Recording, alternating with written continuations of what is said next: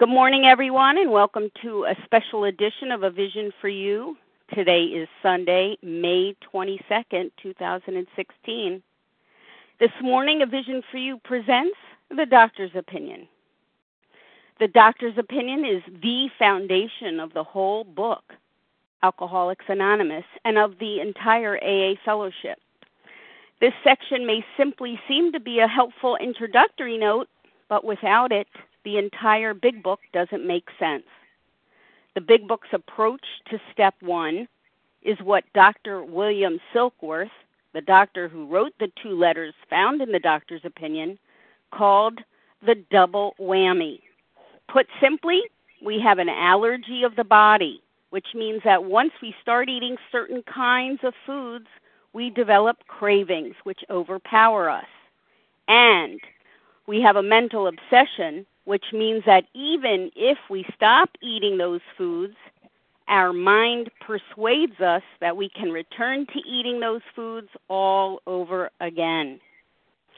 Joining us today to bring the Doctor's Opinion to life are four recovered compulsive overeaters.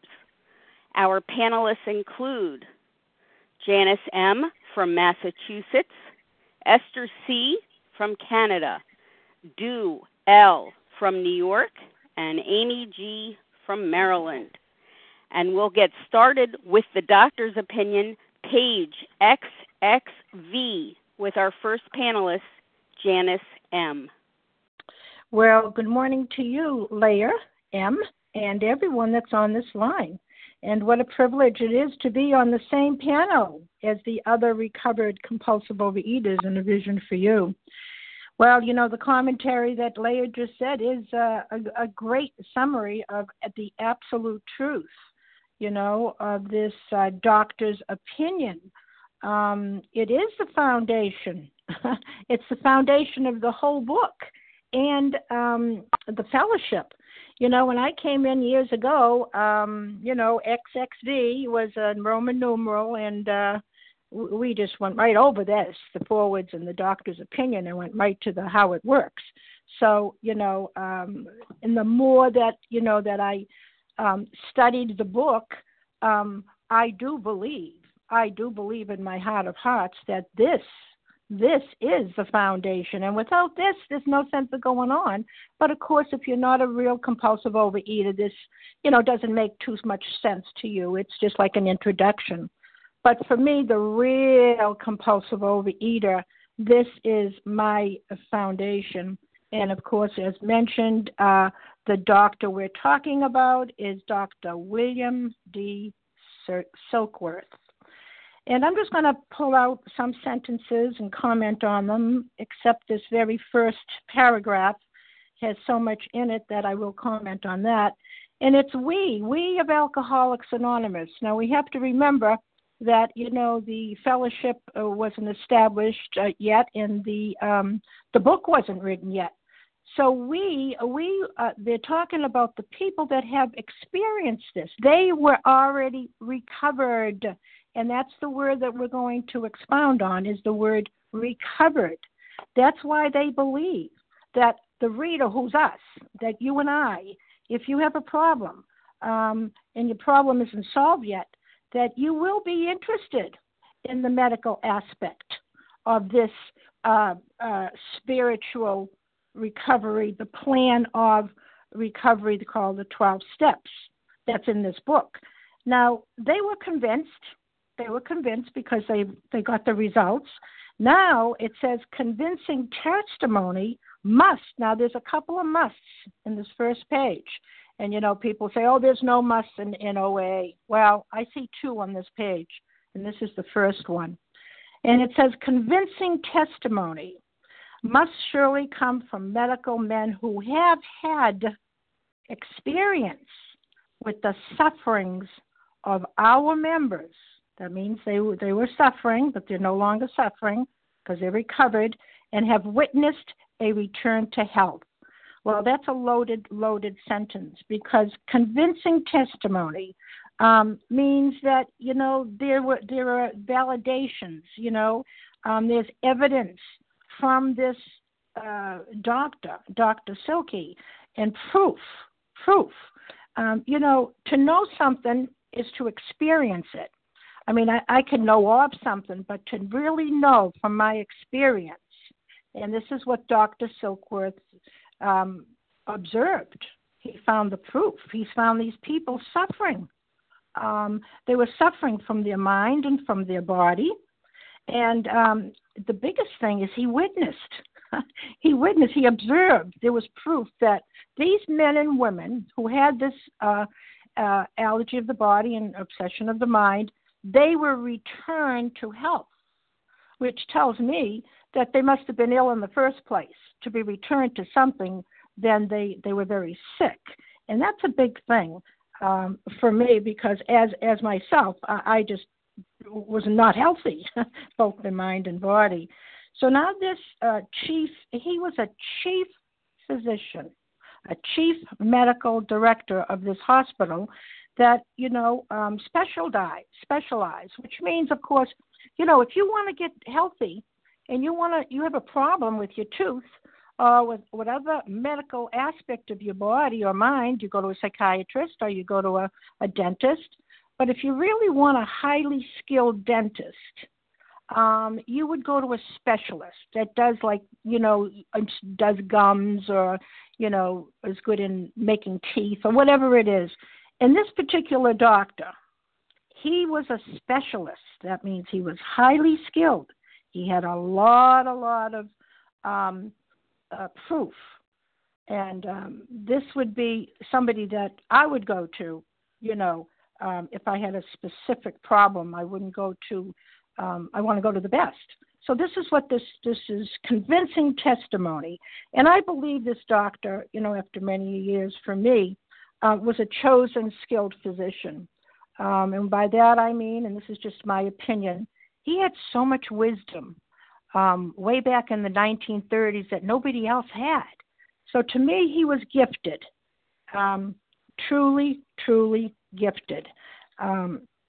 Now, you know yourself, if a doctor recommended a course of action, cancer into remission and kept it there for millions of people when nothing since the 1930s has been found to produce the same results, that one who had cancer would be crazy not to follow his direction. And this is what I've come to believe because of my experience with the disease of compulsive overeating. All right, so down to the third paragraph, he met a patient. He had a patient in the hospital. And, of course, we know that patient is Bill W. And he uses the word, he was an alcoholic of a type. Well, what kind of a type was he? Well, he was the type that the doctor recognized that he was hopeless. He wanted to quit drinking, but, he would, but he'd always come back. He wanted to quit, but he couldn't. Like I, so many times, wanted to put it down, and I did, and I was abstinent. But what happened? I couldn't keep it down. So he's talking about these alcoholics coming in and out of this hospital, and they would be all dried up, but they would go out and they'd come back again. But this particular patient of Dr. Silkey's was Bill, and he was different. And how did he do it? Well, he had a spiritual experience on his third treatment because he named him as hopeless. Now, that's pretty steep to be hopeless. And he did seem hopeless because he was so powerless. He wanted to do it, but he couldn't. So this whole thing is step one begins here. This is where step one begins. And Dr. Silkworth's contribution was indispensable, which is the foundation, as was said, of the whole fellowship in the big book when it was written. So this particular patient, Bill W., was in the hospital, and Silkey brought all the problem. He brought the problem to Bill. it's very simple from the big book that, he learned that the real alcoholic has a body that can never get enough alcohol, or for me, it could never get enough donuts, and a mind that will not let me leave it alone. That is the basic problem that I have. And this is what happened to these alcoholics. They could go out, but they couldn't keep that plug in the jug. And this is what happened to Bill W. while in the hospital. He was rehabilitated. He was recovered. And I think that word we're going to see so many times in this book, and we've seen it in the preface of the book, the beginning of the book, which means that he attained the aim, the goal. And what was the aim of the goal? To be recovered. He had a spiritual awakening as the result of these steps. So as part of his rehabilitation, he didn't just do 11/12 of the steps. He did all of the steps, because the message to give is that he had a seemingly hopeless state of mind and body, and it produced a personality change sufficient to bring a recovery. Now, if you're recovering, then you're in the process to be recovered, which means you're in the process of the 12 steps. Now, recovered, I always thought, recovered, that means you're all better. Well, you could have a cold and go to the doctor, and he's going to give you some medication, et cetera. But then the cold's going to go away, right? And you're going to be recovered from that cold. Well, with me, with my illness, I am recovered for today, which means I no longer have that obsession to set up that allergy by picking it up. Just for today.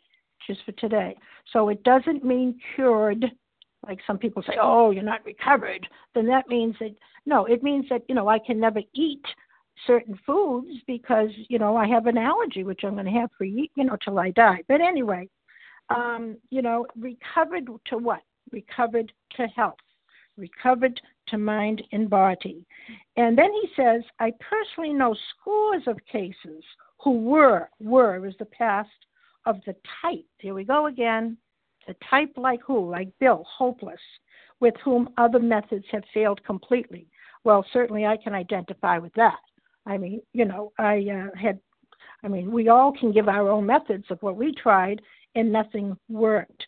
So this is a fact that appears to be of extreme medical importance. Why? Because, they found it says here, these men on the page XXVI, these men who are recovered, they don't say that, but that's what they're talking about, the authors. These men may well have a remedy. Oh, my goodness, wouldn't that be wonderful? And it did happen through the doctor's opinion, this big book. We do have a remedy for thousands of such situations, because here we see that Dr. Silkworth endorses, he's completely confident, and he recommends on that last line, which is absolutely phenomenal. You may rely, oh my goodness, rely. I was a great relying on people, on doctors, on food plans, on magazine articles, but here in the doctor's opinion, I have relied absolutely on anything these recovered people have said, reading this book, and the people that I have seen and experienced in the program of recovery, A Vision for You, of recovered people about themselves. I came in insane, absolutely insane, no matter when it came to food. And, I'm leaving and I'm living, hopefully, in a more sane state. And it's a trustworthy thing. What an opportunity, what an opportunity. And in a nutshell, it's all about the problem to the compulsive overeater's dilemma. I can't stop once I've started, and I can't stop from starting again. And if we miss this, which of course I went over this, for years, I didn't even know about it. So the doctor is recommending a course of action of the problem and the solution, how hopeless this condition can be, and how that you can believe in the solution because of his observation of Bill. And if it wasn't for Dr. Silkworth, the little doctor who loved drunks, his contribution was indispensable. And, alcoholics are drawn to him and they to him. And he was drawn to the alcoholics. And with that, I will pass. Thanks. Thank you very much, Janice M. Continuing with our study, Esther C. Hi, good morning, Leah. Good morning, my friends. Thank you. My name is Esther C., and I'm a recovered compulsive overeater. So we'll pick up the text on XXVI, starting with the words, the physician. The physician who, at our request, gave us this letter has been kind enough to enlarge upon his views in another statement that follows. So the authors are giving us an introduction to the next statement that Dr. Silkworth is going to make. In this statement, he confirms what we who have suffered alcoholic torture must believe, that the body of the alcoholic is quite as abnormal as his mind. So these authors are very good teachers because they keep repeating the same thing over and over, and we're going to see that in these 2 pages and, of course, in the entire big book. They make statements, they back it up with their experience, and then they make the statement again. And I guess they know how thick-headed we alcoholics and compulsive overeaters must be. But here we go. The body of the alcoholic is quite as abnormal as his mind. So it's going to start to teach us about our problem. It did not, back in the big book, it did not satisfy us to be told that we could not control our drinking just because we were maladjusted to life, that we were in full flight from reality, or we were outright mental defectives. These things were true to some extent, in fact, to a considerable extent with some of us. So this is my experience as well. It didn't satisfy me to know more about myself. I've spent a lot of time in therapy, and I spent a lot of time analyzing my motives and my thinking, but it didn't help me because it didn't explain why I had a problem with food and why I couldn't stop eating when I wanted to stop eating, or when I was stopped, I couldn't stay stopped. So here we're being introduced to the idea that there's something more than our minds that's causing the problem. It's letting us know that something is wrong with our body too. Now, he's not going to tell us just yet what it is, but this is by way of introduction. So back in the big book, but we are sure that our bodies were sickened as well. In our belief, any picture of the alcoholic which leaves out this physical factor is incomplete. So now he's telling us that we've got a physical problem as well, and that any solution to our problem is going to include or take into consideration this physical factor. Now, they haven't defined what it is yet. It's going to be in a couple of pages, but it's what we know today as abstinence. And so to rephrase this sentence, and this is critical, this is highlighted in my big book, if my solution doesn't include this physical factor, then my solution is incomplete. I will not be able to apply the solution without this physical factor. This is the first time, at least as far as I see in this chapter, where we're told in very clear terms that we've got a twofold problem, and that we need to address the physical aspect of our problem. Back in the book, let's continue to read. The doctor's theory that we have an allergy to alcohol interests us. As laymen, our opinion as to its soundness may of course mean little, but as ex-problem drinkers, we can say that his explanation makes good sense. It explains many things for which we cannot otherwise account. So there's more introduction to prepare us for Dr. Silkworth's theory on the allergy of the body, which, by the way, Bill had not known about or had not occurred to him all the years that he was drinking. And again, it's going to be explained more to us, this idea of the allergy, in a couple of pages. But like the authors, I also don't know much science, and I'm not a professional, but I am a recovered person. And when it says here it explains many things for which we cannot otherwise account, I felt also that being taught about my physical allergy explained for me why I ate even though I didn't want to. And it explained to me why I ate even though I was suffering because of the food, and why I ate because I hurt others, and why I ate even though I tried to stop, and why I ate even though I was intelligent and successful in other areas and knew that I had a problem. So this idea of the allergy suddenly sets a light bulb off in my head. And it's something that we all kind of get excited to hear when we come into program. We get into the rooms, we're taught about the fact that we have a disease and that there's a physical component, and we're like, yes, that's why. That explains things that I couldn't explain till now. All right, back in the book. Though we work out our solution on the spiritual as well as an altruistic plane, we favor hospitalization for the alcoholic who is very jittery or befogged. More often than not, it is imperative that a man's brain be cleared before he is approached, as he has then a better chance of understanding and accepting what we have to offer. So it looks like before someone's approached altogether to solve his drinking problem, his mind must be clear. It can't be fogged up with alcohol or, in our case, our binge foods. So, I mean, they speak about it in a very mild terms. They say more often than not, and that you have a better chance of understanding and accepting. But the fact that it's repeated here now for the second time, in one page, teaches me that it's important. So whatever I need to do to get abstinent, and I guess for some of these alcoholics, hospitalization was the answer, that's critical. Because, again, before I can implement the solution, I need to take care of the physical aspect of my disease.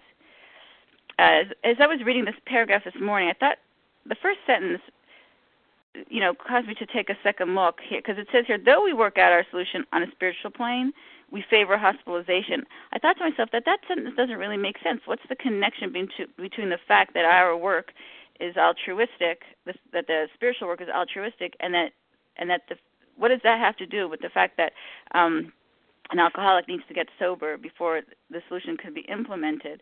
So to me, that it was sort of an insight, and that is that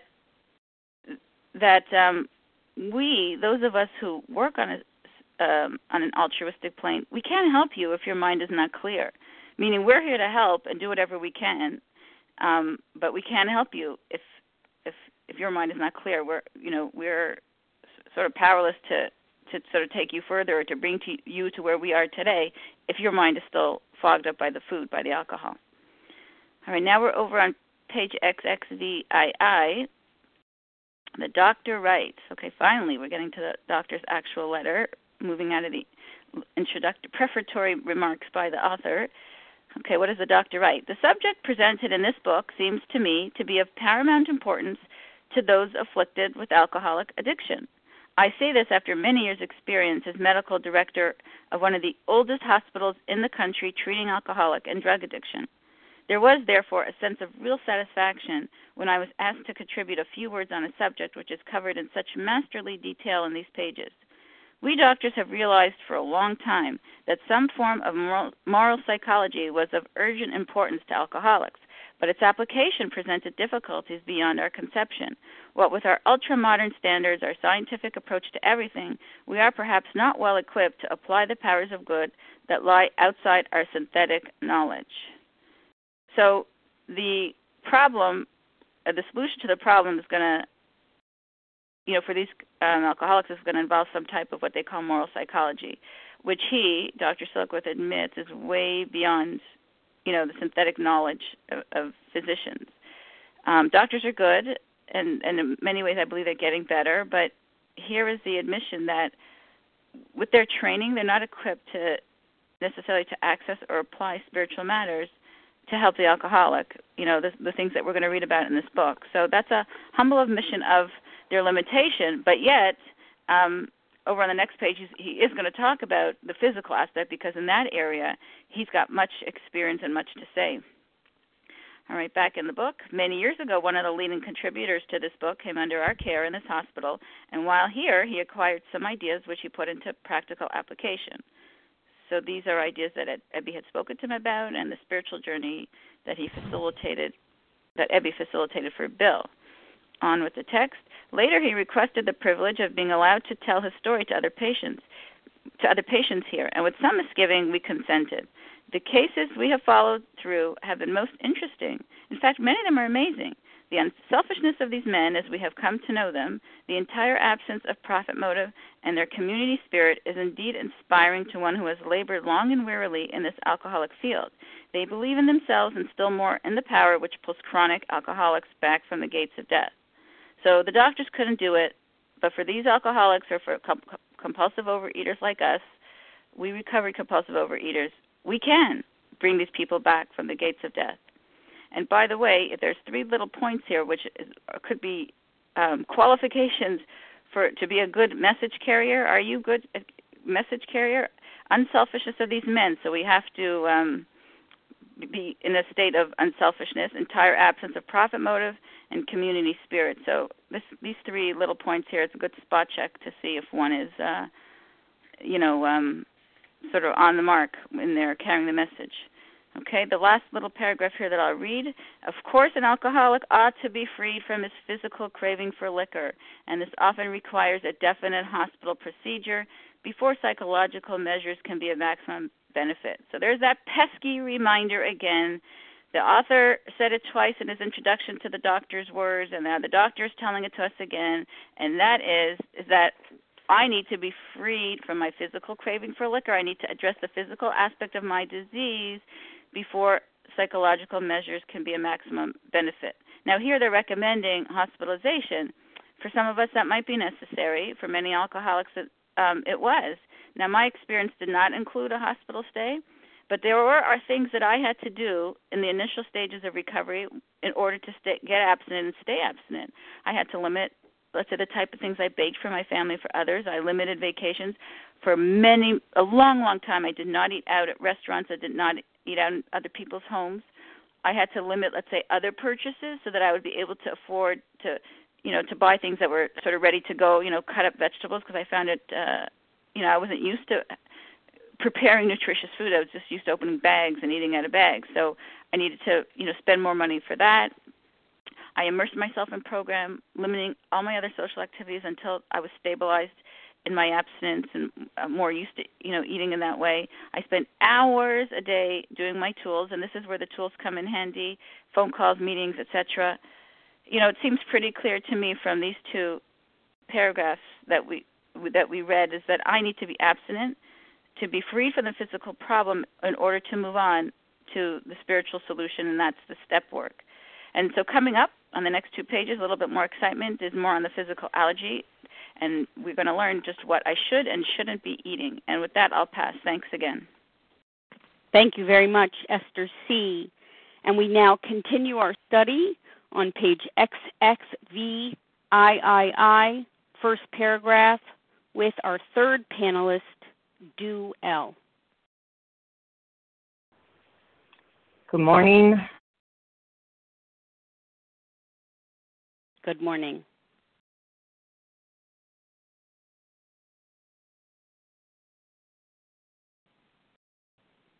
We do not hear you. Star 1 to unmute.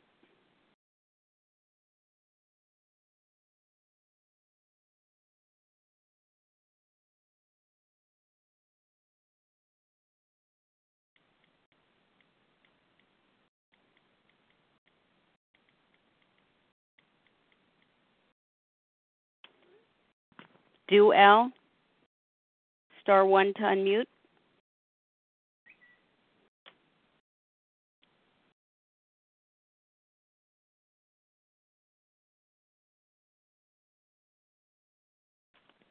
It appears that Du is having some technical difficulties, perhaps temporarily. Esther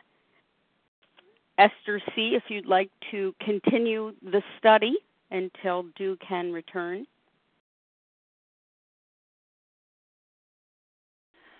Okay, good morning again. So if Du gets on, she'll just pick up wherever we leave off. On the top of page XXVIII, the paragraph starts, is a critical paragraph here. We believe, and so suggested a few years ago, that the action of alcohol on these chronic alcoholics is a manifestation of an allergy, that the phenomena of craving is limited to this class and never occurs in the average temperate drinker. These allergic types can never safely use alcohol in any form at all, and once having formed the habit and found they cannot break it, once having lost their self-confidence, their reliance upon things human, their problems pile up on them and become astonishingly difficult to solve.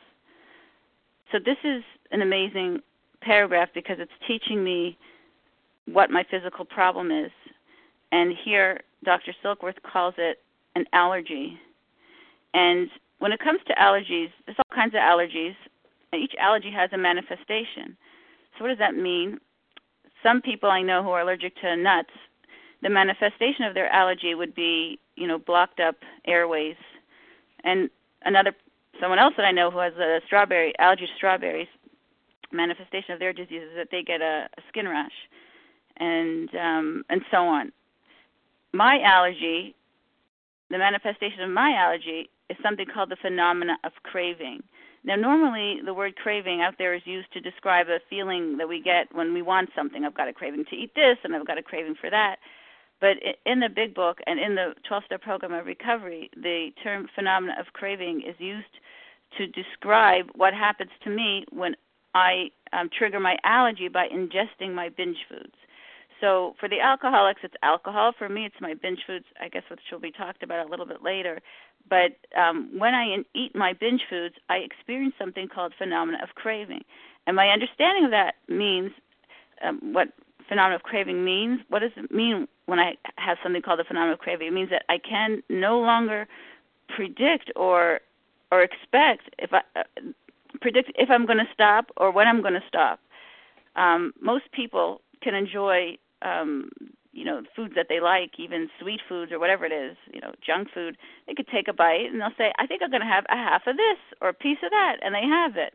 But when I ingest my binge foods, once I've eaten them, I'm off to the races. I have no idea. Maybe I'll be able to stop this time. Maybe I won't. Maybe I'll have one. Maybe I'll have a whole pack. Maybe I'll have a whole case. I have no way of predicting. So that's what the manifestation of my allergy is, and it's very clear here that because of that, I can never safely use alcohol in any form at all. Because I can't control what happens to me and what happens in my relationship to this food. Once I've taken a bite, that's it. It's something that can never change about me. Once something becomes my binge food, it can never not become my binge food. This is what the doctor's opinion is taking us here. And this is contrary to what people believe, that years of abstinence somehow should allow us to pick up some of our foods that we haven't eaten for many years. That's not what it's telling us here. Once having formed the habit and found they cannot break it, once having lost their self-confidence, their reliance upon things human, their problems pile up on them and become astonishingly difficult to solve. So once I've got this problem with my allergy, then the rest of my life becomes impossible. So it's not only that I'll be fighting, that if I choose to ignore this, I'll be fighting the food for forevermore, but that every other aspect of my life is going to be affected by it. Frothy emotional appeal seldom suffices. The message which can interest and hold these alcoholic people must have depth and weight. In nearly all cases, their ideals must be grounded in a power greater than themselves if they are to recreate their lives.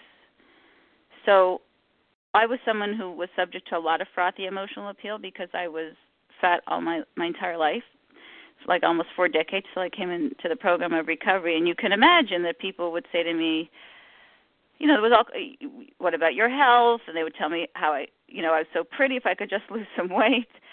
That didn't do anything for me. If something, when I came into the program of recovery, it took a bit of time until I was actually the doctor's opinion was brought to my attention and was explained to me. I'm here. Okay. I'll just finish my sentence, but at that point, I felt like that makes sense. Everything else that people told me didn't seem to sit with me, but that did. Thanks, Leah. I'll pass. Esther, we thank you very much. And now our third panelist, Du L. Again, we're on page XXVIII, and we'll return to the first paragraph for reinforcement. Thank you very much, Do.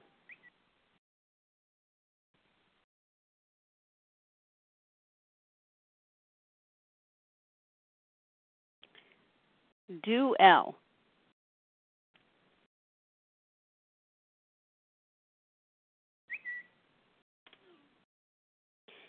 Star 1 to unmute, Do.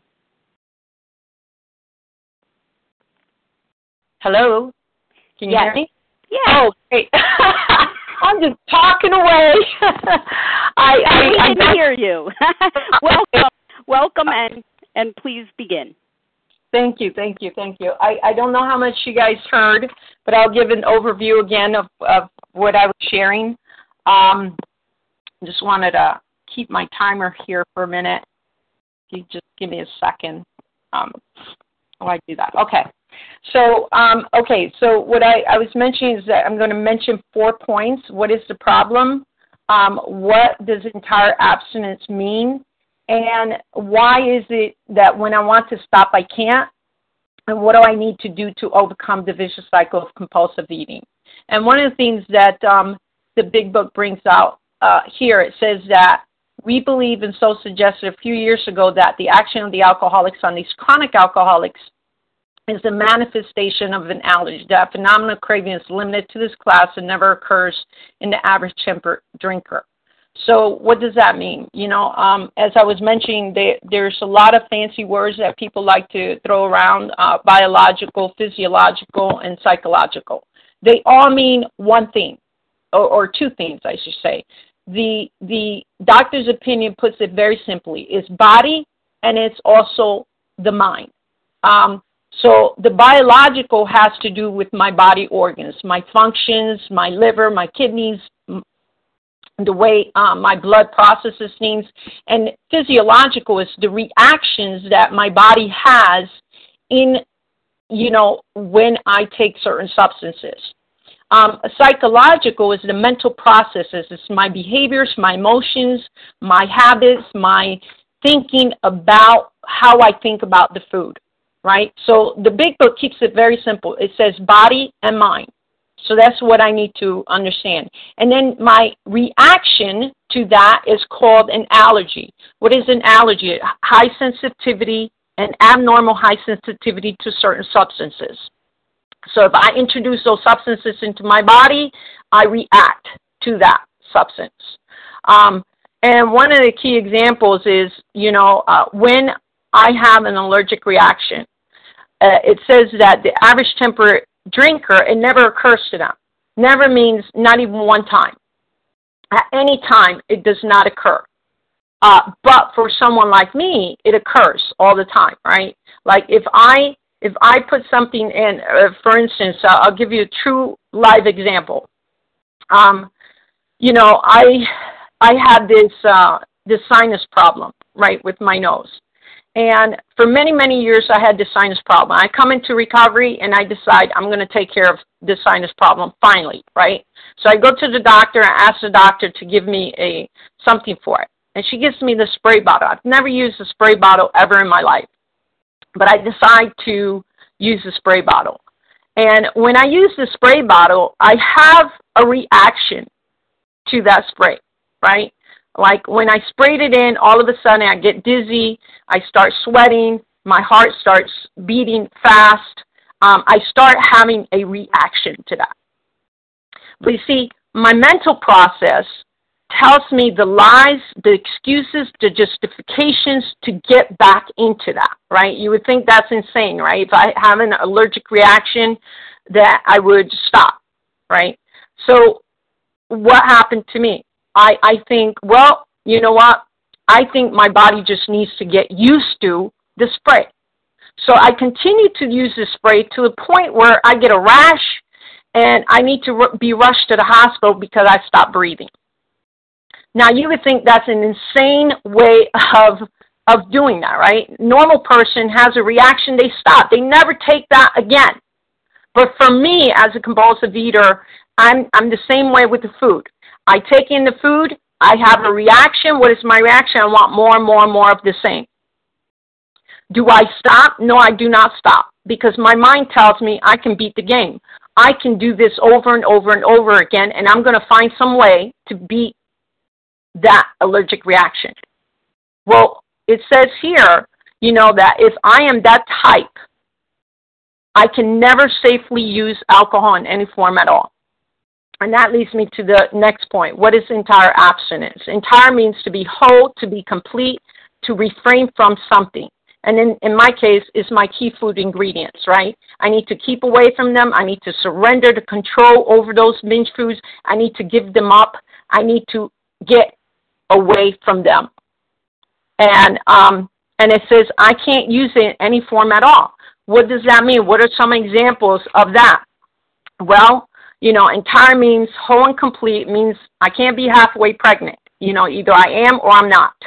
I can't put in a vending machine part of the money and expect the product to come out if I don't put the entire money in. So it needs to be 100%, right? And I can't use it in any form at all. So that means I can't introduce the key food ingredients that cause me a reaction to want more and more. There are certain foods that I don't have a reaction to. Brussels sprouts. I don't have a reaction to Brussels sprouts, right? I don't go out seeking those Brussels sprouts. I don't go out thinking about those Brussels sprouts. I never even want to have Brussels sprouts. But with my binge foods, it's like I want them and I'm seeking for them, and once I have them in my body, I go off to the races.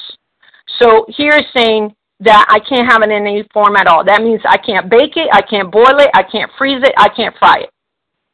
Some examples of that is some people will say, well, I can have it in the fifth ingredient, which, by the way, that's a false advertisement, right? Because the food industry spends $8 billion a year coming up with words that you can't even pronounce to include sugar, to include salt, and to include fat in there, okay? And so you don't know what you're having. You may think it's the fifth ingredient because you can read the word, but all in all, you may be having other substances in there that equal the amount of sugar. So by the time you get to the fifth ingredient, you might have it in the third, the fourth, or the 10th. And they all equal one accumulation of sugar. So that's one of the ways. There's another belief that, I could have, red, yellow, and green lights. There's no such thing as yellow foods, okay? The big book is very clear about that, right? It says that I can never have these in any form at all, right? But what does that equal to when I say yellow foods? It means that I'm playing around with my food. It's either red, I can't have it at all, or it's green, it's good to go.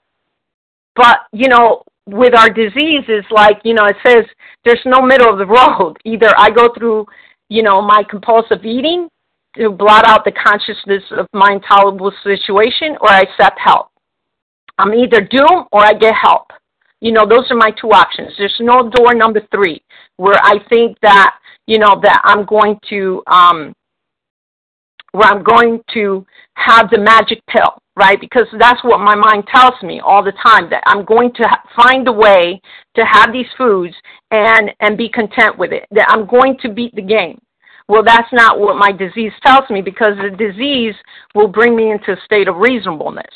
Now, there are other things that I need to stay away from. And if I just stay away from 3 or 4 food ingredients, right, that are killing me, and I just stay with 1 or 2 in my pocket trying to control it, it's still not being entirely abstinent. Entire means I need to give up everything.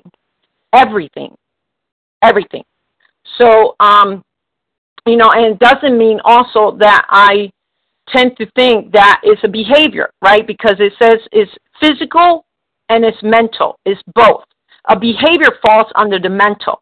So if I leave out the physical, my disease is not complete, because I have a body and a mental condition.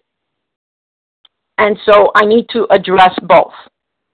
So it says here that having formed a habit, and what is the habit? I continue to compulsively eat. Then everything becomes unmanageable. Now, why is it that I can't stop when I start? Well, it says here, men and women drink essentially because they like the effect produced by alcohol. See, it's not because I like my foods that I compulsively eat, because I ate a lot of foods that I didn't like. I ate from the garbage. I ate foods that, I picked up from the floor.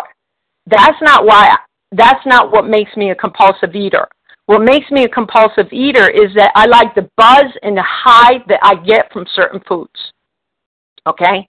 And my mind tells me it's okay. My mind tells me this time it's going to be different, right? It says the sensation is so elusive that while they admit it's injurious, they can't after time differentiate the truth from the false. So why do I eat? Because I keep believing the lie that this time it will be different. I keep believing the justifications and the excuses. Well, maybe if I put a little bit of alcohol in milk, then that will be okay. So if I put a little bit of sweetener into my tea or my coffee, that's going to be okay, right? So it's saying here, to them, their alcoholic life seems the only normal one. That's the lie that I believe too. That as soon as I practice these behaviors and I think this way, that it's going to be okay. And then it says they're restless and irritable unless they can again experience a sense of ease and comfort that comes from taking a few drinks, which they see others take with impunity. They succumb to the desire again, as so many do, and the phenomena of craving develops. So, and then they come out remorseful, saying they're never going to do it again with the resolution. So what does that mean? What does that translate into? That translates that as soon as I put in any substance that I go off to the races with, I'm going to trigger the allergy. It's going to be a reaction, okay? If I never put it in, I don't have the phenomenal craving. But I have something greater than that, and it's called the mental obsession. And let me tell you something. This was very key important to understand about my disease. The disease is twofold, okay? So the mental obsession, the mental obsession will manifest, and it will be dominant at certain times. And then the physical, if I introduce certain foods into my body, will also become dominant. So maybe one lowers and then the other one raises, but they're all interchangeable. I'm having it at the same time, and that's the insanity, that I go around this hamster wheel over and over, repeating the same thing over and over and over again, hoping against all hope that it will change. But one of the things that I've learned through this process is that unless I have an entire psychic change, there's little hope of recovery. So that leads me to my last point. What do I need to do to overcome this vicious cycle of compulsive eating? Well, the big book talks about here that unless that person who seemed doomed of ever solving his problems can have an entire psychic change and follow these simple few rules. What are the simple few rules? The steps. I have to come through 3 conclusion steps, and then I have to take 4 through 9 action steps. And then I have to maintain that through 10, 11, and 12. If I don't seek out a solution, which is in a power greater than myself, I can't come up with that. So it's telling me that I can't produce this myself. I need something greater than myself to be able to produce that psychic change. So that means that my mental faculty does not respond to ordinary psychological approaches. That means no therapist, no diet club, no self-will, no self-control is going to help me to overcome my compulsive eating. I need something outside of myself to be able to do that. And so the big book gives me the exact approach of how to overcome my compulsive eating. And the first thing I need to start off with is the body, which means I need entire abstinence. I need to start with my part, and then God takes care of the rest, which is the mental, which is myself, the self-will, the the thinking that I can control it, the thinking that I can do it myself. So one of the things that this big book and this doctor's opinion is going to help me to see is, one, what is the problem? The problem is that I have an insane way of eating my foods and an insane way of thinking around my foods. The second point is that I need to be entirely abstinent. It means completely, wholly refraining from these key food ingredients. And third is the fact that I can't stop because I have a vicious cycle that keeps me in the disease constantly. And unless I have a psychic change, a higher power that's going to restore me through these steps, step by step, I will not overcome my compulsive eating. And I hope that was helpful, and I'll pass it on to the next baton. Thank you very much, Duell. And we will continue our study of the doctor's opinion on the bottom of page XXIX with our fourth and final panelist, Amy G. Good morning, Leah. My name is Amy. I'm a recovered compulsive overeater from Maryland. Can you hear me okay? Yes. Thank you. Great. Well, I could just say ditto to the other three panelists. So awesome. I'm also going to drill down on these last couple pages of the big book. Again, if we were to look at the doc-op and we were to equate it with the step, it would be step one, admitted we were powerless. We admitted we were powerless over food, that our lives had become unmanageable. And that's what the doc-op is about. It's the description of the compulsive overeater. It's the description of me. And it's, again, reinforcing the idea of the twofold nature of the disease, the mental obsession and then the physical allergy. And for my part here, we're really drilling down on the physical aspect of this disease, back to Roman numeral 24, as other panelists have mentioned. In our book, any picture of the alcoholic or compulsive overeater, which leaves out this physical factor, is incomplete. And that is absolutely the case for me as well when we're describing the allergy that Dew was talking about. Again, if we go to this first paragraph, it says, I do not hold, on page Roman numeral 27, I do not believe that alcoholism is entirely a problem of mental control. I've had many men who had, for example, worked for a period of months on some problem or business deal which was to be settled on a certain day favorably to them.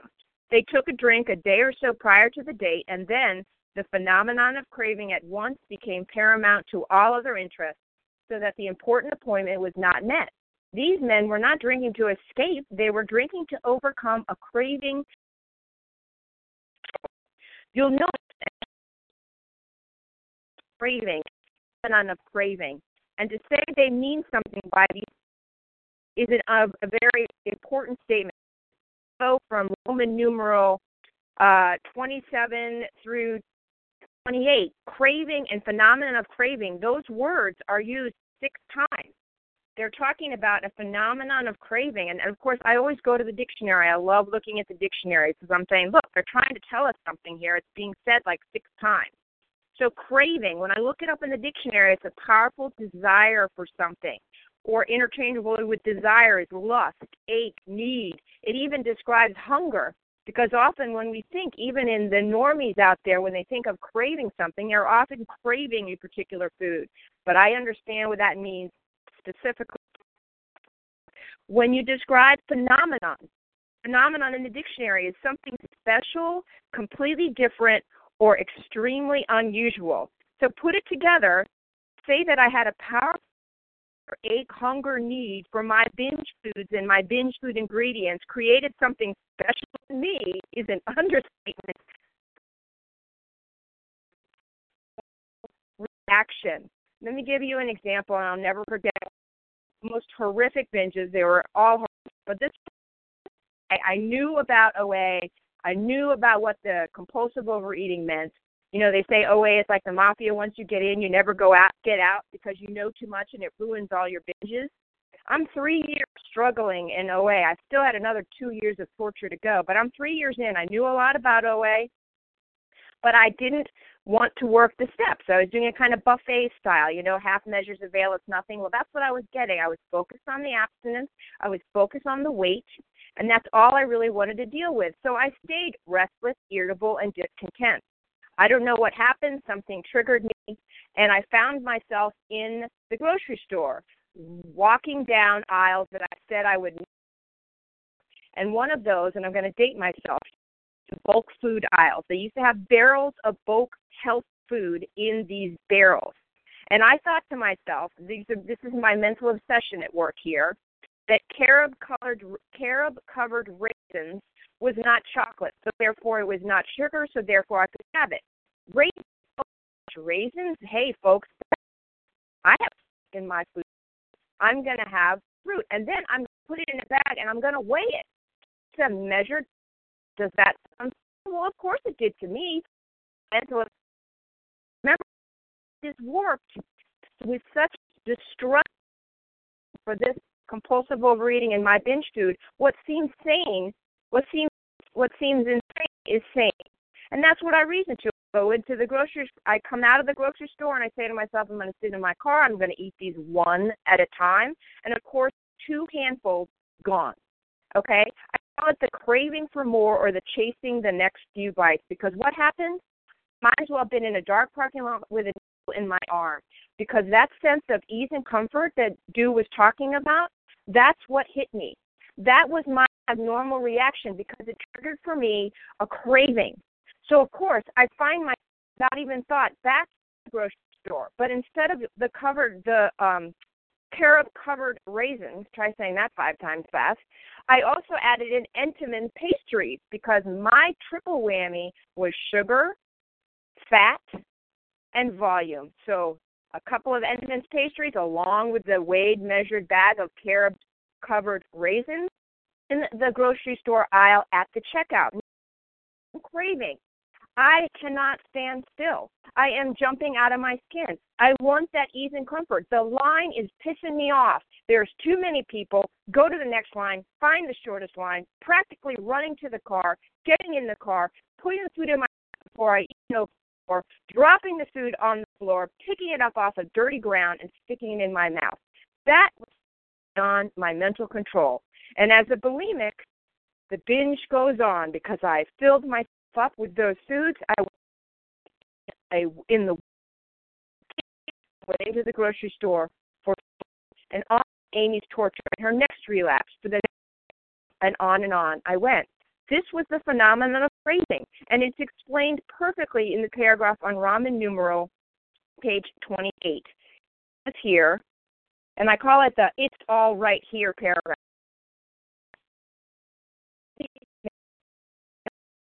And they cannot start drinking or developing the phenomenon of craving. This phenomenon, as we have suggested, may be a manifestation of an allergy, which differentiates these people and sets them apart as a distinct entity. It has never been any treatment with which we are familiar permanently eradicated. The only relief we have to suggest is entire abstinence. This describes me to a T. My body, as Dude said, had a chemical, physical reaction. It was an allergy, an abnormal reaction, and that allergy was developing the phenomenon of craving, that desire, that ache, that need, which resulted in an extremely special and unusual reaction, which is I couldn't get enough. And let me stop here for a second. The prior paragraphs talk about this classification of an alcoholic and then the seething cauldron of debate. I don't go there with that because the bottom line is I don't care if I abused my binge food to the point of creating this allergy or whether I was born with it. I just know that I got it. As in that paragraph, we have one symptom in common, is this, and of course, the mental obsession. I'm not looking for what's different here. I'm looking for where I relate in. Are those two things? Amy, I'm sorry to interrupt you. I just want to ask if you could adjust where you're breaking up just a bit. Oh crap. Does that sound better? I moved my chair over. How about that? Let's try it. Okay, just let me know because sometimes I don't know. It's raining really, really hard here, and I have trouble at my house sometimes. So just let me know. I get so excited I'm moving around my hands and stuff. That probably does something too. Anyway, this idea of it doesn't matter. I'm looking for what is the same, and that is the allergy and the physical allergy and the mental obsession. And those two things are what I know to be true for me. And, you know, we're not going to get into that debate. And if you're curious, if you don't know whether you're an alcoholic, I mean, the big book is clear, or compulsive overeater, go to page 31 and more about alcoholism. It says here, here's what you can do if you're not sure. We do not like to pronounce any individual as an alcoholic or a compulsive overeater, but you can quickly diagnose yourself. Step over to the nearest bar room or the buffet and try some controlled eating or drinking of your favorite binge foods. Try to eat and stop abruptly. Try more than once. It will not take long for you to decide if you are honest with yourself about it, and may be well worth the case of the jitters to get a full knowledge of your condition. Why are they so sure that they just to make sure? Because they know, like I know, that if I have the physical allergy in my body, that when I put my binge food ingredients in my body, it's going to trigger that allergy. And when I trigger that allergy, maybe not that moment, but sooner or later, well, for me, it was that moment, I'm going to trigger that physical allergy, and I am not going to be able to stop. And the key in this paragraph is it says here, entire abstinence. The only relief we have to suggest is entire abstinence. Again, as was clearly stated earlier by the panelists, is that it's 100%, okay? We're people who have lost their legs. We never grow new ones. It's a done deal. Our brain needs to be cleared. Said that on Roman numeral 24. We don't work our way through the steps to become abstinent. It has to be abstinent first. Our brain needs to be cleared. But remember, we also need a personality change sufficient to bring about recovery. The same person will eat again. Abstinence is absolutely 100%, entire abstinence is the beginning. But it has to start there. It's only the beginning. It's a prerequisite, but nothing starts without it. Remember, it says here, it says relief. It says relief. It doesn't say fixed. It doesn't say cured. It doesn't say recovered. It says relief. This is where, folks, we get started. So when I think of abstinence, we're talking about abstinence, I need to define it. What is my abstinence? I'm paraphrasing from the abstinence pamphlet or what Overeaters Anonymous says, so it's not verbatim. But for me, it's refraining from binge foods while maintaining a healthy weight and a healthy lifestyle. For me, that is incredibly important. So if I'm defining what that abstinence is and refraining from my binge foods, I need to define what are my binge foods. Those are my allergic substances that create the phenomenon of craving, that unusual special reaction to those foods that I crave, ache, need, and hunger for. That chemical reaction. For me, that was sugar, wheat, flour, high fat, and volume. Now, volume can be a real tricky one, but for me as a bulimic, I had to have boundaries around my food plan to know when a meal started and when a meal stopped. It wasn't that my hunger or I'm full button was broken. It was. But what was really broken was the I'm going to start now and I'm going to stop now. Those buttons were completely broke because I could start and I could once I started. So for me, those are particular that I had to have a food plan for that would put boundaries around my food. Somewhere, somehow, as a compulsive overeater, we have to have boundaries.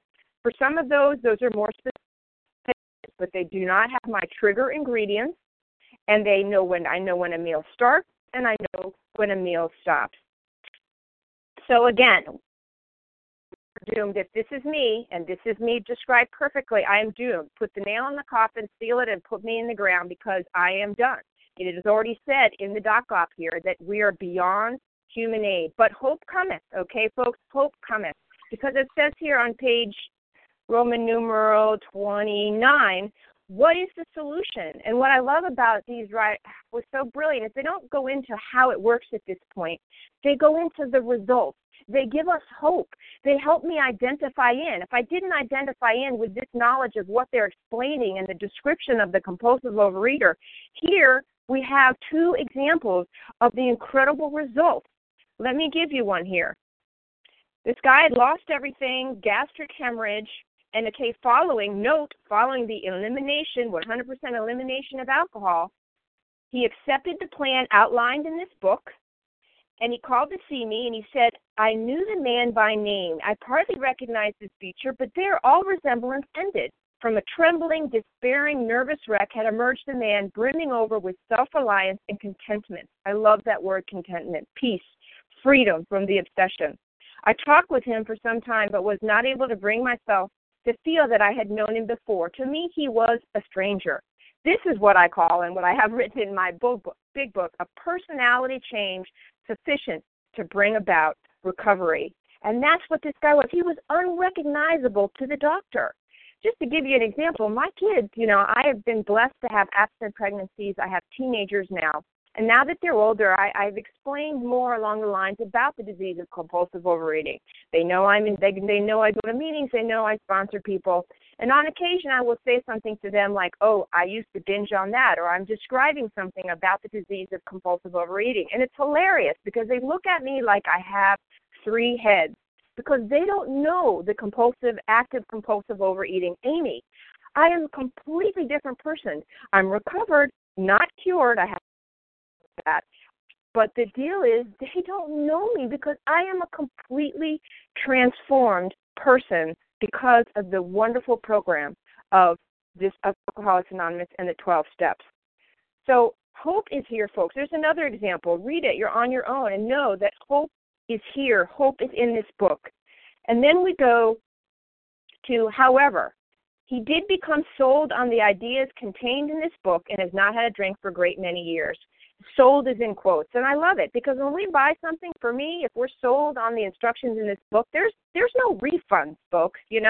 We buy in, and that doesn't, we buy into what the have to say, and we do it with 100%. It talks about it and how it works. We stood at the turning point, and there comes a decision. Are we going to work this program like our lives depend upon it? And for me, that was absolutely the case. And it says here, I earnestly advise every alcoholic to read this book I earnestly advise alcoholics to read this book through, and though perhaps he came to scoff, he may remain to pray. And I just want to say that, I see a couple of things when I read that paragraph, and maybe Dr. Silkworth kind of scoffed when these ideas were presented to him. But like everyone has said, he had there was nowhere else for him to go. He knew that there was nothing else that he could do to help these alcoholics. He tried everything. He had cleared their brains. He had defogged their brains and their bodies, and yet they kept going back out because of the mental obsession. So I almost feel like after seeing the results, he's handing it off to this program. He's handing off even all of his knowledge of being a doctor. He's handing it off to us. And he's saying, I earnestly, again, if we look up the description of earnest, it's a sincere and intense conviction. He is convicted that this program works, and he intensely, earnestly asks us to read through, as the reader, to take a look at what this book has to offer. Because if we follow them, we have a chance of being recovered where they couldn't do it. So he's saying, you know what? Hang in there. Read it through. And again, there's been a lot of talk about the physical aspect. It has to start. It's a prerequisite. But the same person, we have to learn how it is to change. About what it was like. If we go to page 52, and my sponsor did this to me, so if you want to thumb through the pages, it's pretty cool. It says here, 52, what the bedevilments were. What was I like? The food I was putting in my body here, folks. What was I like? Well, let's see.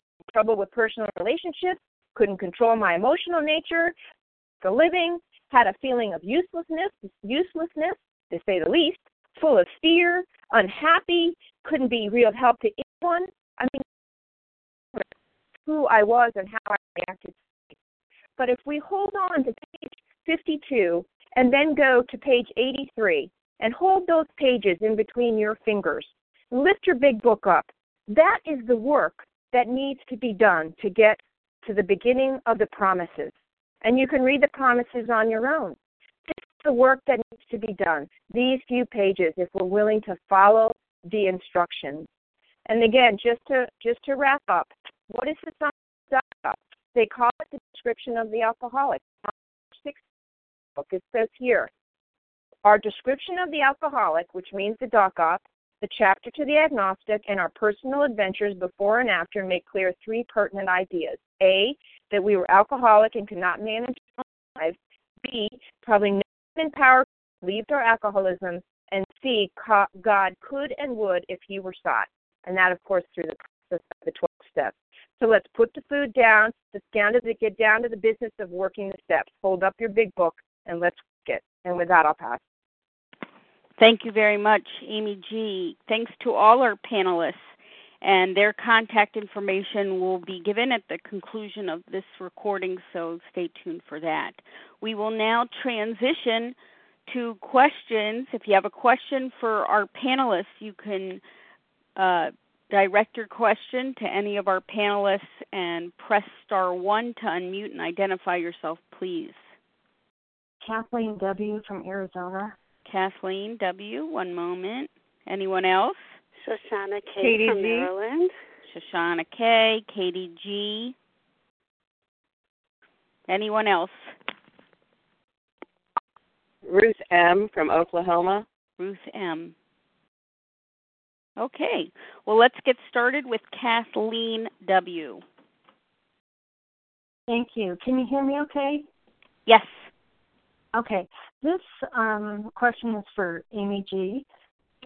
How old were your kids when you explained this malady to them? And how did you explain it? My daughter's 10, and she's starting to ask questions, and she's kind of confused why Mommy doesn't eat like the other mommies. So I just want to get your take on that. Thank you. Yeah, I mean, basically, I feel like actions speak louder than words. You know, they never saw me any different what I did when I used my food plan, and it all started with Mom doesn't eat sugar. She's allergic. You know, it doesn't sit well with her. And then it moved on to, those fats and those things. I'm much better if I keep things in a cup, and it's kind of like a game with them. When they were younger, that's just what they saw. So they didn't know anything different. By the grace of God, they'd never seen me binging or as an active compulsive overeater. So what was normal to them was my abstinence. And as they got older, and of course are in the learning about addictions and things like that, I would then elaborate when they asked me. I didn't volunteer gory details, but I would volunteer that's what Mom did. And now she's grateful to have a program because they start asking questions about going to meetings and things like that. And I would basically say something, but not too much. That was always my rule, something, but not too much. And I would wait till they asked me, and I would be honest and straightforward. I would keep gory details out. And as they've gotten older as teenagers, I've elaborated more by using opportunities when they are having struggles with a friend who has an addiction. Or I had a daughter. My daughter came to me when she said that she has a friend of hers who's puking in the bathroom. So that gave me an opportunity to not only enlighten about my story, but use it as an opportunity to educate her as well. I hope that helps. Thank you, Kathleen W. Shoshana K., your turn. Hi, good morning. Can you hear me? Yes. Mm-hmm. Thank you, everyone. I had a question about the physical allergy, the chemical reaction part of this. I was taught years ago from one of my sponsors that adrenaline gets released in the blood that causes a chase after whatever that substance is that we're chasing. So I just wanted to know personally what goes on in the body and what your experience is with that from any of the panelists. Thank you.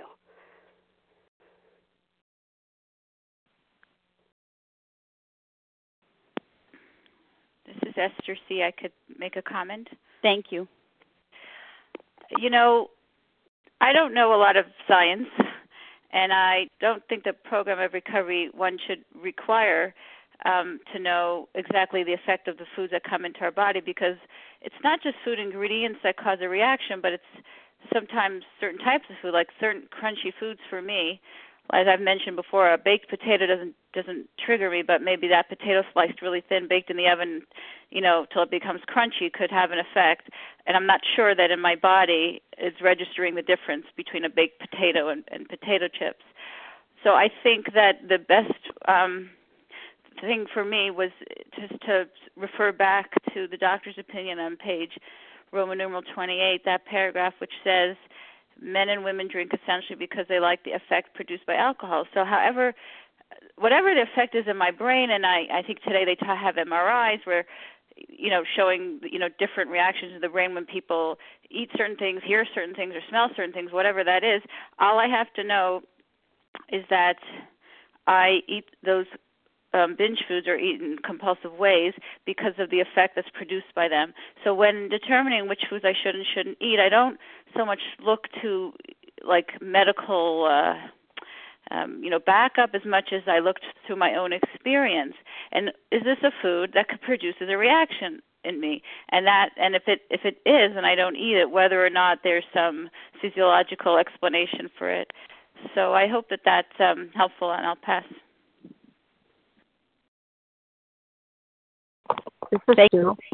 Thank you, Esther. Do go ahead. Good morning. This is Stu. I'd like to address that. Yeah, they've done a lot of studies on, parts of the brain. They have this particular part of the brain. I forgot the name of it, but they've done scientific research where they say that there is a part of the brain that if you introduce certain key foods, it will cause you to compulsively eat. I mean, like it will literally cause this reaction, right, in the body. And most people have it. I mean, like, they tend to indulge in overeating at times, right? But the difference, and I want to explain the difference between someone like me and someone that is a normal eater. If you're talking scientifically, if you eliminate those binge foods, if you eliminate those foods for a normal eater, they do not have the reaction anymore. They do not obsess. They do not think about the food. They do not desire those foods. They just eliminate those foods that cause that reaction, right? For someone like me, that does not work. Because once I get started, there's no way I'm going to be able to stop unless I practice entire abstinence, all right? And even when I practice entire abstinence, that's not necessarily enough for someone like me because something happens to me also mentally. Mentally, the way I think around the food, I obsess over it. I think about it and think about it and think about it and think about it until I get back into the food. And then I tell myself lies and justify and make excuses, right? I have an unsound reasoning around the food. And that's the greater aspect for me as a compulsive eater, that I not only have something physiological, biological, right? I also have something psychological. And the psychological part is that I have a very strange way of looking at my foods, eating my foods, and behaving around my foods. So if you're like me, who is a compulsive eater, just addressing the biological, just addressing the body is not enough. You have to address both. And I hope that's helpful. Thank you, Du. Thank you, Shoshana K., for the question. KDG, your turn. Hey, Leah, can you hear me? Yes. Okay, perfect. This is for any of the panelists that this applies to, and just want to thank all of you for your outstanding outline of the doc op. So my question is this, right? So food, right, I get it. Flour, sugar, quantities, I'm there with you. But what I really appreciated was at some point when Overeaters Anonymous decided to expand their definition to include compulsive eating and compulsive food behaviors. There's a lot of background noise, guys. That's not coming from me. Anyway, the compulsive food behaviors, and for me, like compulsive food behaviors, including things like gum and exercise addiction, bulimia, anorexia, getting on the scale 1,000 times a day. And when I do not engage in entire abstinence for those behaviors, I'm missing out on my connection with God. So I just was hoping some people could address how to discover abstinence within these expanded parameters, because it's not always talked about. They're not always common behaviors for people. And I just want to hear what you guys have to say. And with that, I pass. Thank you, Katie. Panelists? I could get started a little. Thank you. You know, Katie, my experience is really my best teacher in these matters. And let's say a person's got a plan of absence that's working, and they're doing the steps, and maybe they're already recovered.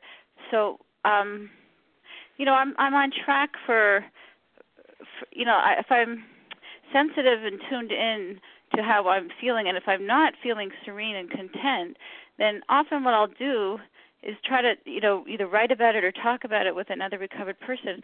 Maybe do a little audit, like if you know, if I'm finding that after I'm eating my food I'm not feeling quite as satisfied as I should be, then that's my signal that maybe there's something about what I'm eating or the way I'm eating that's a problem. So, for example, when I used to love to read and eat, and I always thought that it wasn't a problem because since my food is weighed and measured, I'm not going to overeat, right? I would, you know, measure my food and put it, excuse me, down on the plate and then begin to eat and then read because I didn't even realize at the time, but somehow that was something very relaxing for me.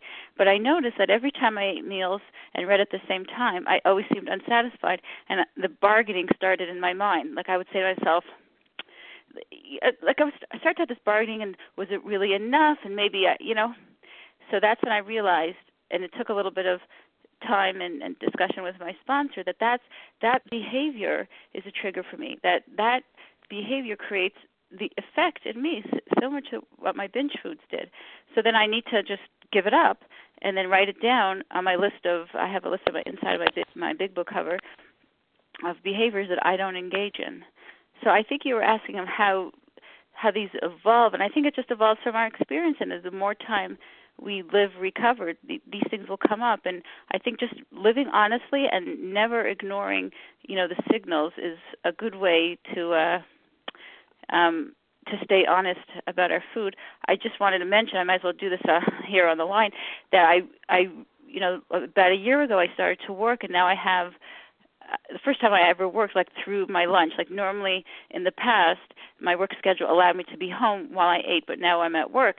And one thing I noticed I started to do was I'd sort of be watching the screen as I was eating my lunch, you know, the computer screen. And again, I started to have this feeling after I finished my lunch that it wasn't enough, and did I pack enough? Did I forget something? And whatever it was. And then I realized, hey, watching the screen is the same, you know, eat while I'm eating my lunch is the same as reading while I'm eating. So again, and this is a very recent thing. So just being tuned in to that discontent feeling after I've eaten, or the feeling of, you know, that I wish I could have more, or just having food on my mind is my signal that you know, check on my spiritual work if that's okay, am I sponsoring enough, but also to give a little audit to my food plan and my plan of absence and see if that's working too. I hope that helps. With that, I'll pass. Thank you, Esther. Any other panelists like to respond?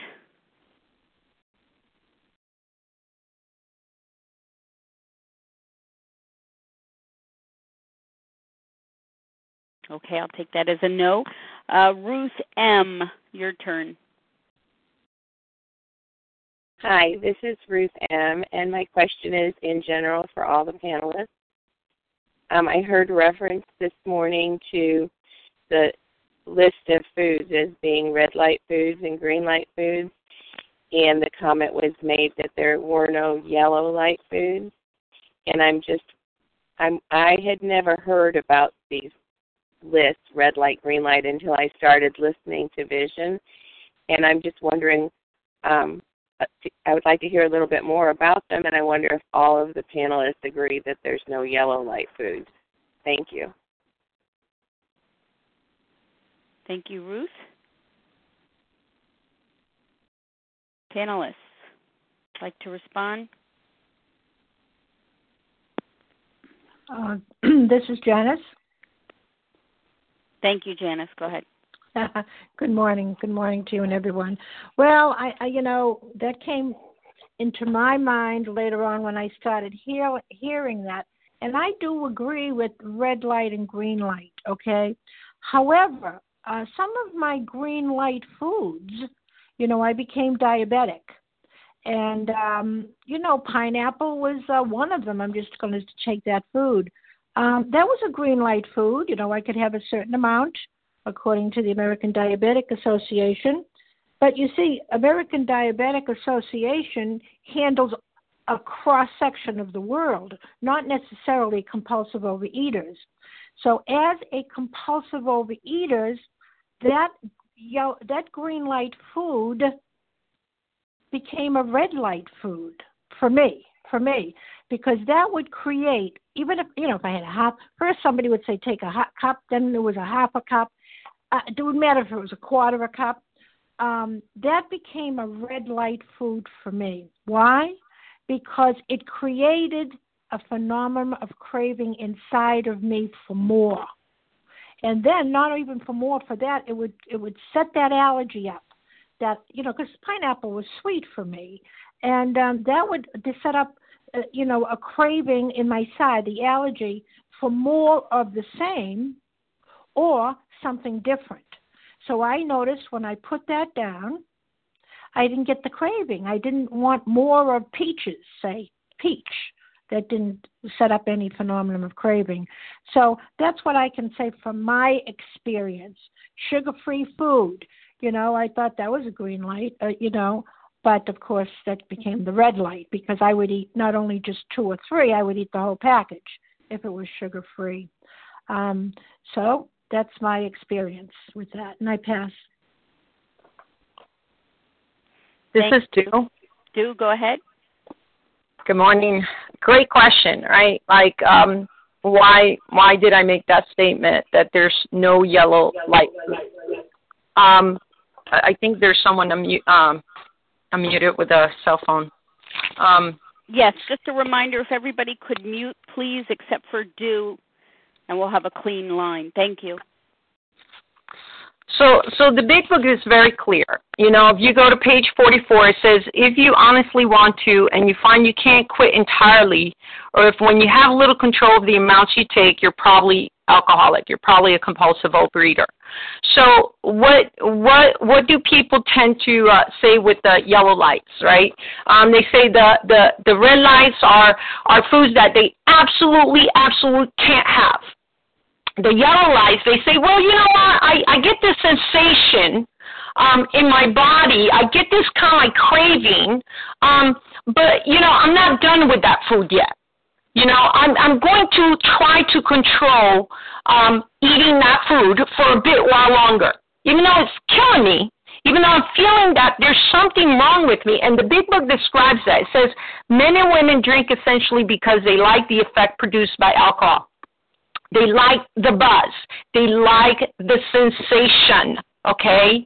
But it's so escaping that, they say, well, I'm not too sure.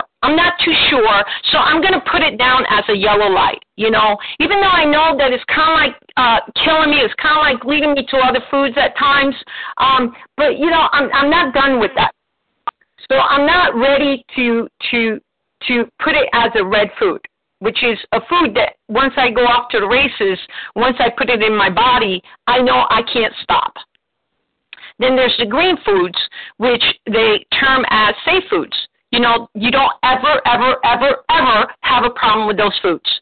You put it in, you can have the amounts that you're supposed to have. You don't get triggered. You don't want more. You don't even think about those foods, right? So those are the safe foods. Those are green foods. Yellow foods, the reason why there's no yellow foods, because if you're trying to control those foods, it's already out of control. And part of our problem, part of being powerless over our foods, is that we are always trying to control.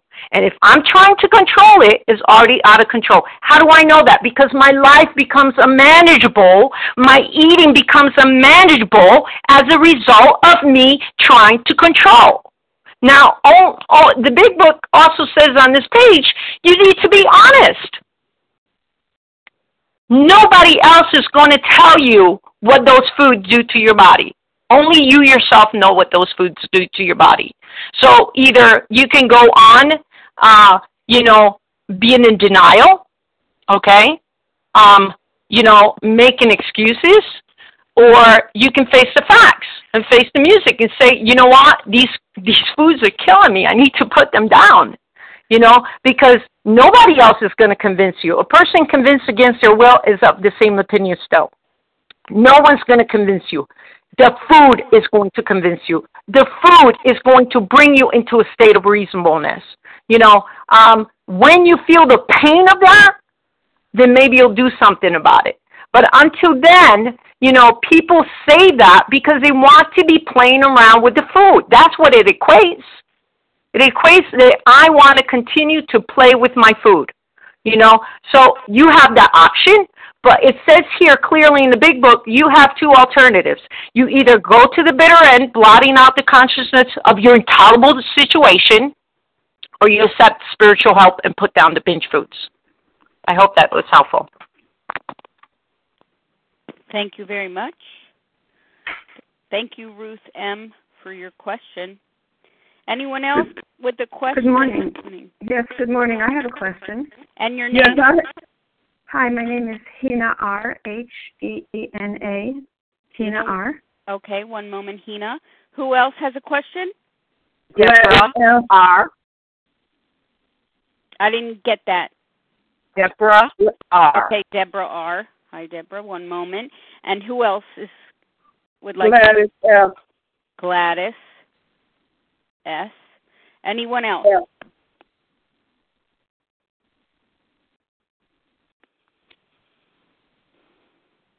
Okay, go ahead, Hina. Thank you. Can you hear me clearly? Can you hear me clearly enough? Yes, go ahead, please. Thank you. I've been wondering about something for some time, and the last question and the answers really touch on it, and that has to do with the idea of having pleasure while eating, and how the experience of pleasure, just enjoying food, seems to me can sometimes activate the craving for more, just enjoying it. And I'm really, I guess I need to work more with my sponsor on this, but I'm wondering if somebody could speak to the question of pleasure. Like, is pleasure, to what degree is pleasure a problem for people with compulsive overeating? I think that's the question, more or less. Thank you, and I'll mute. Thank you, Hina. Panelists? It's Esther. I'll try to take a stab at that. Thank you. Hina, my experience has been, and I've only been around for about 9 years and recovered for 6 of them, is that it's best for me when my food is, I think the word is perfunctory, like it's obviously food I like to eat because I don't eat foods that I don't like, right? It's nutritious and abstinent, and it just is. I know that when I first came into program, I saw a lot of people taking their abstinent ingredients and making concoctions that would resemble things that they used to have in the past. First of all, for some people, that in itself, those itself are binge foods. So if I'm able to somehow make a cake using only abstinent ingredients, but it's producing the same effect like the original, maybe not as much of the effect as the original binge food, but still yet an effect, so it's still a problem for me. Food for me is what I do to maintain my body, because in order to serve my higher power best, I need to be in a healthy body. And as I know better, I'm going to do better. And sometimes my food plan does evolve. Now, this idea of pleasure associated with eating, I do get that from newcomers, and they say, "What's wrong with enjoying your food?" And I think for a normal person, enjoying food shouldn't be a problem. Just the same way I can go out and do a little shopping and maybe buy something that wasn't on my budget, a small thing, because I'm not in Debtors Anonymous. But when it comes to the food that I am a compulsive overeater, albeit recovered, but I am a compulsive overeater. So I can no longer use food in that way. And the reason is because when I used food to bring me that, those certain sensations or, for pleasure, as you mentioned, it's a behavior that blocks me from my higher power. And I am so in need of his power to keep me recovered and so dependent on that primary relationship for everything good that's in my life.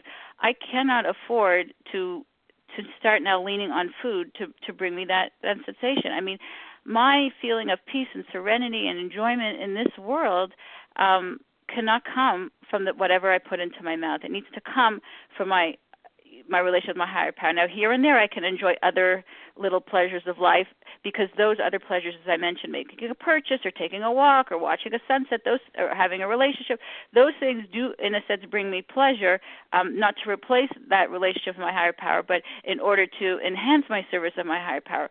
But food will not do that for me. Meaning, if I somehow start to do things with my food with abstinent spices, I'm not going to those games that I play with my food and that way of making, sort of increasing the pleasure for my food is not going to enhance my relationship with my higher power. It's going to take me away from my higher power.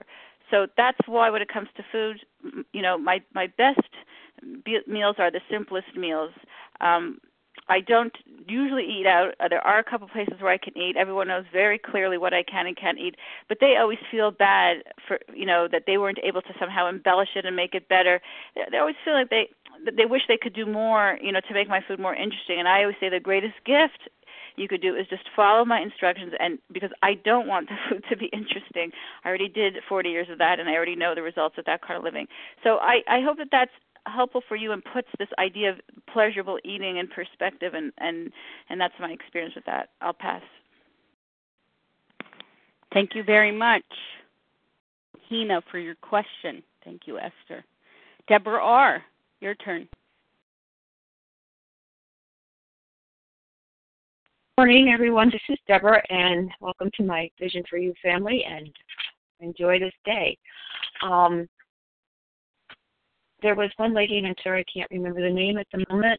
You mentioned that the pages, I think 52, where they start the bedevilment, to 83.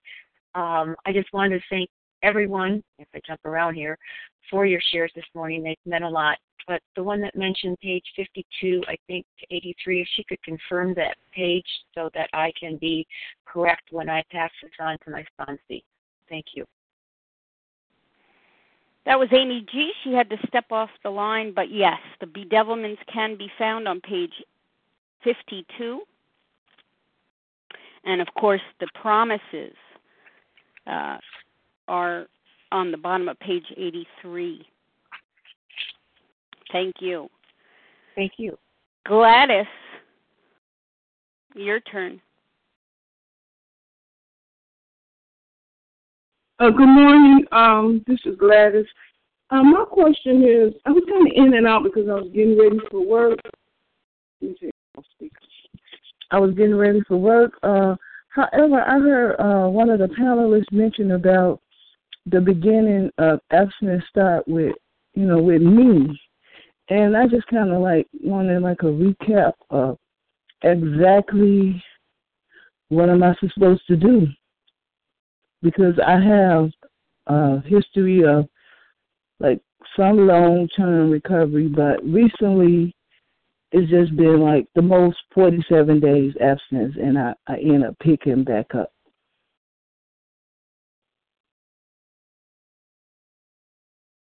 Okay, Gladys, I just want to make sure we have your question. Your question is, could you rephrase your question, please? Okay, one of the panelists mentioned that the first part of getting abstinence begins with me. That part is up to me. So what exactly am I supposed to do? How do the beginning? Okay, thank you for the question. Panelists who would like to address Gladys, please? This is Do. Do go ahead. Okay, thank you. Yeah, that's a great question. What do I do? Do I have some choices, right? I guess that's the question that you're asking. Page 23 is going to answer that, okay? It says on page 23, the first paragraph, it says, these observations would be academic and pointless if our friend never took the first drink, thereby setting the terrible cycle in motion. So, if I never, ever, ever introduce my binge foods, it's saying that I am not going to trigger the phenomenon of craving. It is so simple that they call it academic. Simple, academic, elementary, okay? I don't introduce my binge foods, I don't cause the phenomenon of craving. But now there's a problem, right? Because that's my part. That's the part that I take care of, right? I look at my key food ingredients. I look at my binge foods. I see the foods that I go off to the races, right? Once I take that first bite, I know that I can't stop once I start, right? And then once I'm stopped, I can't stay stopped because there's another aspect to this, right? And it says, therefore, the main problem of the alcoholic centers in his mind rather than his body. So I have a faulty thinking, right? And my faulty thinking, it says, if you ask him why he started on the last bender, the chances are he will offer you any 100 alibis, right, or defenses.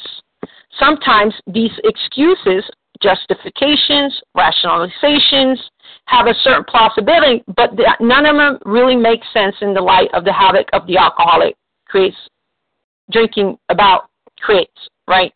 So it even says if you draw this fallacious reason, this faulty thinking, right, that we have, it will always bring you back to the food because it will always tell you the lies, the justifications, the excuses that this time will be different. And that's why we need to work through the steps. Once we get abstinent, right, is identifying those key food ingredients, not all foods, but those foods that cause you the allergy of the body, the one that, once you start, you can't stop. You need to put those down. That's the first step. You're talking about what do you need to do? What's your part in it? Your part is to put down the food. Then God takes care of the rest. And you co-create with God, right? How do you co-create with God? You work through the steps. You do 2 through 12, right? It's getting connected to the higher power, working like your life depends on it, right? You clear away the wreckage of the past. You clear away those things that block you from accessing that higher power. And then you look at how to get restored, right? So it's going to take you step by step. So the first thing that you need to do is get together with a recovery sponsor who has gone through this process of identifying those key food ingredients that cause you the allergy of the body. So it says here, it's elementary, it's academic, it's simple, right? But the problem is that not everybody wants to give up their binge foods, okay? Not everybody wants to let go of that. And also the fact is that we have a mind that keeps telling us, I'm going to think about it until I get back to the food. So we need to work the steps. We need to get through the steps in order to be relieved of that thinking. And with that, I pass. Thank you, Do. Thank you, Gladys, for that important question. Any other questions, or do I hear Janice? Yes, please. I just want to briefly address I love Gladys's questions all the time. Sure. Okay, people have come to me and they said, but you say I'm powerless. If I'm powerless, how can I put the food down? Well, you have to have that willingness. For myself, I have to speak of myself. Before I came to OA, I already knew the foods that created me to have more and never be satisfied. I mean, I think most of us know, but we don't want to admit it, like it was just said. I know donuts. I tried so many times my experience. I would have just go out and say, oh, please just get 6. And then I would say I'd freeze the rest, I knew that the donuts created the allergy to be activated. We know that, but we don't want to be honest with it before we came in. We're not powerless about putting the foods down, like whatever they are. They're not. I'm not powerless over putting asparagus down because I don't have a problem with asparagus. I knew that before I came in. But give me a donut. Oh, maybe this will work. So I'm really not powerless about putting it down. I'm powerless over the allergy that food or substance creates in me. That's what I'm powerless over it. So if you put it down and you say, gee, I don't have any craving, then that's a trigger food. I mean, we know that already, like I said. So that's a good question. With that, I pass. Thanks. Thank you, Janice. Any other questions that have not been addressed yet? This is Laura G. I have a question. Okay, Laura G. Go ahead. Awesome. Good morning, everybody. Laura G., a compulsive overeater. Just big blessings to, anyway, my question is, I don't remember hearing anything about, oh God, I heard so much. Let me focus. The coming back, a lot of times I always think about the newcomer because I feel like every time I'm on this line until I'm recovered, and I can say that confidently, that I will just keep coming back because, we all learn and process and get closer to higher power in our own way, and sometimes it takes some of us longer than others. So I was wondering if you would touch on the keep coming back, and I think sometimes it helps with the newcomer and understanding that just like the addiction that some of us have had our whole lives, which some of us are old, it's going to take just as long to replace it with another habit, which is recovered by not going to the substance anymore. And so the question is if you could explain the keep coming back, maybe even touch on, like one of you said, you've been in 9 years and you've been recovered 6 or something along those lines. So that keep coming back thing holds true to that experience. And I hope that was clear. Thanks. Thank you, Laura G. Hi, it's Esther. I'd like to respond to that. Please, go ahead. I'm not sure you'll like my response, Laura, but I'm not sure which. My experience was that I was in program for 9 years, but back 10 years earlier, I had come to Overeaters Anonymous, and thank God I didn't stay, because I'd still be sitting in that same meeting, although I think it's closed since, with a bunch of some overweight, some not overweight people who'd say things like, I've been in OA for 13 years and I'm abstinent for 7 weeks. But keep coming back. I mean, it's not that we're kicking people away, and we want OA to be a place where people could come and recover and end their suffering. But sometimes the best thing for a compulsive overeater is to go out there and eat and binge like crazy and suffer, because when they come back, they're good and ready. And that was my experience. I tried OA in the late 80s, and I didn't keep coming back. And once again, about 5 years later, and I went to a couple of meetings, and I didn't come back.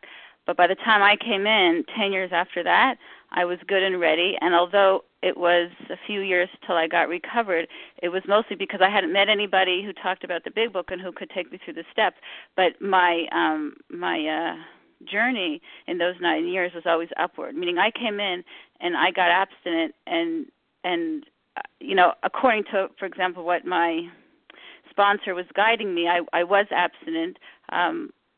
At some point I had to break an abstinence because I wasn't recovered, and then I met people who were, and someone took me through the steps. But I never, at no point at that time was I unwilling to do what I was told. And again, I think it's because I had suffered a lot. So when I meet people, newcomers, who come in and they're argumentative or they're not sure, I never try to convince anyone to stay. I don't tell them, come to meetings and maybe it'll all, settle in by osmosis. I say to them, go out there and let John Barleycorn do its job. Go out there and let all those binge foods convince you once and for all, because sometimes it takes a good hard knock to get us to be willing to do what we have to do. So again, don't misunderstand my words to say that we don't appreciate newcomers. Newcomers is our lifeblood, right? Because in carrying the message, how we stay recovered.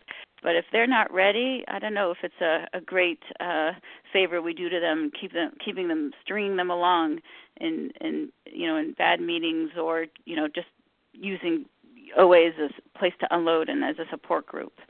And with that, I'll pass. Thank you, Esther C. Any other panelists want to respond?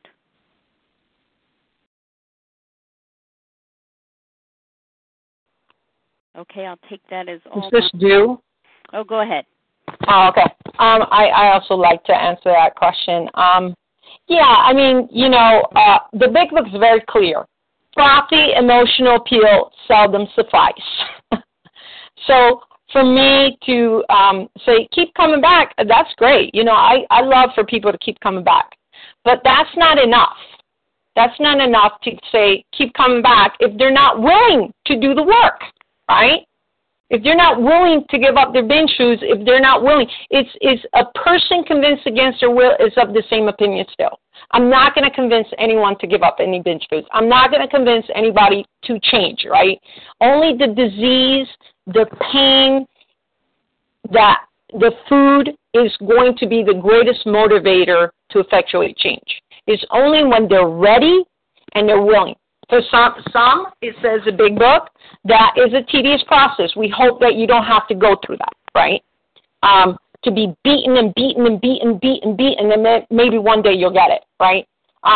If you want to come to the rooms of OA and take up space and take up time and, not do the work, you're welcome to do that, right? Or you can accept spiritual help, go through the work, try recovery, try to see what that looks like. And if after you get recovered, you don't like what you have, you're welcome back to your misery, So the big book is very clear. If people don't want this, you can't drag them to get it. And people that want it, you can't keep them from getting this, right? So people that don't want it, it's like a master teacher can't teach them. And people that want it, even Mickey Mouse can teach them, okay? So that's the difference. It's like, yes, we want people to come and get this. We're not saying don't come back. The doors are closed to you. But are you really willing and ready to do the work?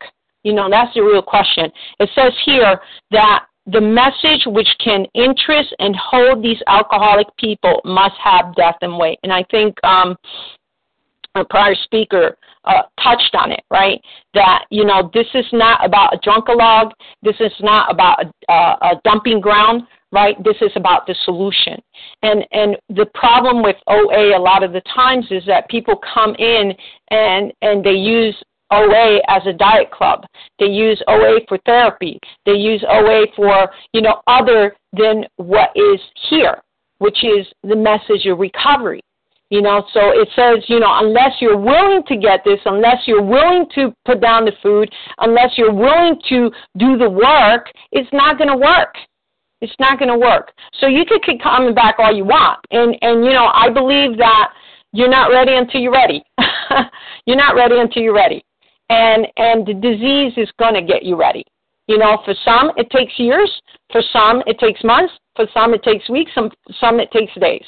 It all depends on how far you are in that progression of the disease. For me, it took me a long time to get here. But once I got here and I was beaten and I was pummeled and I was bloodied, I was ready. You didn't have to tell me, where's the water? I'm going after it. You don't have to drag me there. I'm chasing after it, So you don't have to worry about it because God's under control. He has all situations under control. He knows what people are going through, and he will meet each and every one where they're at. And so we don't have to get into the result business. We just have to do our part and get connected. And that's what this program offers. I hope that was helpful. Thank you, Do. Thank you, Laura G. And on that note, we're going to close this morning. Again, thank you to all 4 panelists. And, of course, thank you to those who had questions this morning. Appreciate your participation in that way. We'll close from page 164, A Vision for You. Our book is meant to be suggestive only. We realize we know only a little. God will constantly disclose more to you and to us.